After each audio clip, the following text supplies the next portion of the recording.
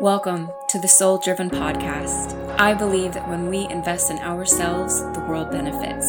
If you are searching for meaning and purpose, if you are unsure about how to combine the spiritual with the everyday, if you are ready to uncover who you truly are, then you've come to the right place. The Soul Driven Podcast is dedicated to exploring the intersection of living a soulful and spiritual life in a driven and ambitious world. Join me for practical guidance, truthful discussions, and interviews with people who are successfully living a soul-driven life.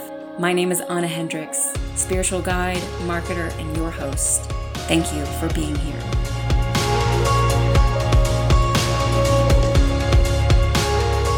Welcome back, beautiful soul, to another Akashic episode. I am so thankful to have you here today. My name is Anna Hendricks, Akashic Soul Channel, spiritual guide, and your host.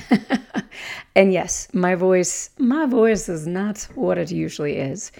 It got overworked this weekend, and so I'm just moving, I'm grooving. It's all good. I feel good. And I'm excited to be here with you today. Excited to dive into this topic because it's one that you can utilize in so many different areas of your life, not just with pets, but also with other people in your life, with things, with plants in your home. Like, there's a lot here. And so I want to kind of dive right in. But first, I want to remind you that there is only 1 week left to join Reclaim Your Life, an Akashic Journey with Fear. This is a 6-week Akashic Record channeled course, and we are going to be doing just that. This is a course to transform your relationship with fear, to transform how you work with fear, how you understand fear, the ways in which fear shows up for you. You know, the truth is like there's no fix-it pill, there's no magic diet, there's nothing like that to like fully eradicate fear from our life. And that's the beautiful thing, because fear does serve a purpose. But for many of us, we don't show up as who we are. We hold back, we play small. Perhaps we don't go after the job we want. We don't go after the person we want. We don't take care of ourselves in the way that we would like to, all because of fear. That's really what it really stems from. And so if you really want to reclaim who you are, reclaim your life for yourself, take back that control that fear has been having in your life, then I highly recommend checking out this course. There's only 5 seats left, and it is going to be a beautiful 6-week exploration. I cannot wait to not only host and guide this course, but also be a part of it myself, because yes, I deal with fear. Fear is such a natural part of our life. And it's been interesting because like this whole past week, actually, usually coming up to launching a course, my guides take me through a bit of a, I don't even know, like a baptism with whatever topic it is that we're going into, so that I just become like up close and personalized with it, I think. I don't know if that was like proper grammar, but I'm going with it. Point being, I have been working with and feeling through and navigating fear so intensely in my life over this past week. And I know that it was because not only am I doing my own cleansing work in these times, right? We're right in the middle of an eclipse portal, but also to prepare me for guiding this course. And I'm always so grateful for it, because it pulls me into such a humble place when I approach this material. And I can't wait to learn with everyone who's joining. So check this out. We're going to be meeting for 6 weeks live. We're going to be doing so many different things in this course. And if you feel drawn to it, check it out. Link is in the show notes. And of course, reach out to me if you have any questions. Okay, let's dive into today's question. So a little bit of background in regards to where this came from. This came from one of my Akashic soul reading clients, beautiful soul, who came to me and had a number of things that were going on within her life, a number of places where she was feeling stuck. There was so much that like wasn't shifting, that wasn't moving. And the Akashic Records really brought through that anger was an emotion that she really needed to start working with, to start releasing from her body in a number of different ways. Anger is such a big topic amongst my clients, especially my female clients. And if you think about this idea of whether or not it's right or wrong for a woman to be angry, then you probably know why, right? Most of us grew up to be told that getting angry wasn't ladylike, that, like, oh, we were crazy if we got really angry about something, that we, all of these different things, like, oh my gosh, the over emotional woman, all of these tropes and just the enormous amount of conditioning that we grew up under around anger. And so I see this with a lot of clients. But for this particular client, it was like, this is your number one priority right now, is to start working with anger. And so I shared some ideas with her. I shared, the Akashic Records shared some ways with her to work through anger for her specifically. But I also referred her to, I recorded a podcast about anger, and I also recorded a video on YouTube about anger. So you can check those out. I will leave the links in the show notes. Okay. So she started working with anger and was really enjoying it. And then she came back with this question. And again, I'm so thankful that she asked this question because it's huge. She said, I practiced anger quite a few times yesterday, and my dog seems to have been affected. In fact, he seems to be taking out his own anger at the dog park. We went to the dog park twice during the day. Within the first 5 minutes, he went ballistic on some puppy, like full attack mode. I might have to distract him with a treat before I do it in case he's absorbing something. I was very curious if you'd heard of this happening with pets. He is territorial of his friends at the park, but his reaction was pretty over the top. Would be interested to hear your thoughts. So I love that she brought this forward because it's not even something that I had thought about, but it's so important.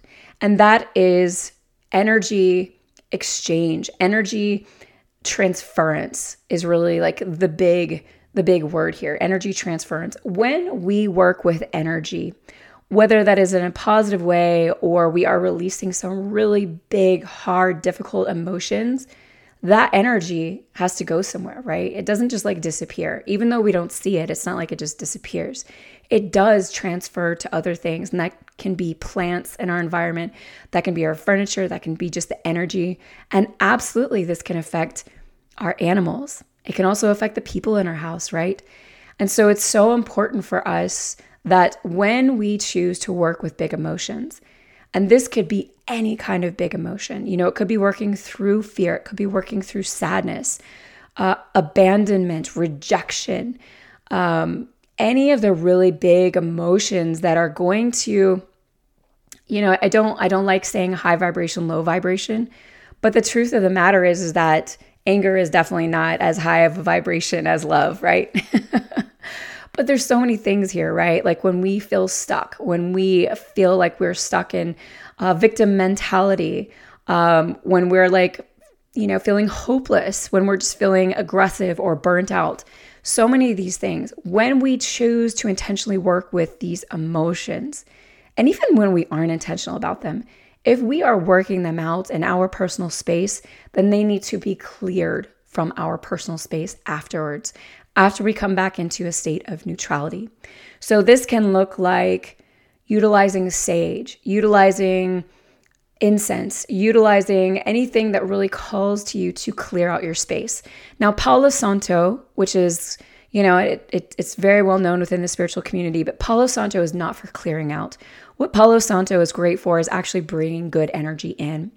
And so you want to utilize something like sage and walk through your home, call in your favorite guides. I personally love calling for Archangel Michael and Raphael, and I ask them to bring in white light and just assist me in fully clearing out my space. And I will walk through and I'll just kind of make sure that smoke kind of hits all of the areas of the home. I'm a big fan of the smell of sage too, so I don't mind, but that's not for everybody. You can use other herbs as well. Again, anything that calls to you, but make sure to do this after you do any kinds of cleansing, clearing. I mean, this could be like a big crying episode. This could be like a rage episode. This could be sitting down and like really like writing out your anger, your hopelessness, your sadness, you know what I'm saying? Like when you feel frustrated, like anything like that, make sure to clear this energy out. This is not only going to assist in preventing that transference onto the things in our home, but it's really going to protect the living beings, which are like plants and animals and people, right? Pets in particular are very sensitive to our energies. They pick up on our energies unlike other people simply because they are really in our life to protect us energetically. That is part of their role on this planet. And so we really want to make sure that their energy is cleaned and cleared. And so you can clean and clear out the house, and then also you can sit down with your pet and just set the intention and rub your hands together, for like a minute to really build up some nice friction, some nice warmth within your hands. And then just kind of start at the tip, like the nose of your pet, and just kind of brush down.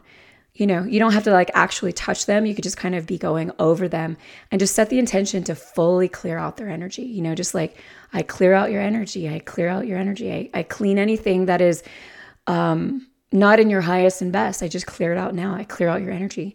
And that's actually a really beautiful practice to do with your pet, like once a week, twice a week anyway, just to assist them in clearing out their energy. When we think about energetic hygiene for ourselves, we also want to think about our pets because, again, they take on so much of our energy. This is why our pets get sick often when we get sick, And so just like it's good for us to take care of our energy, to clear our energy out, we do that with showers, we do that with a number of different things.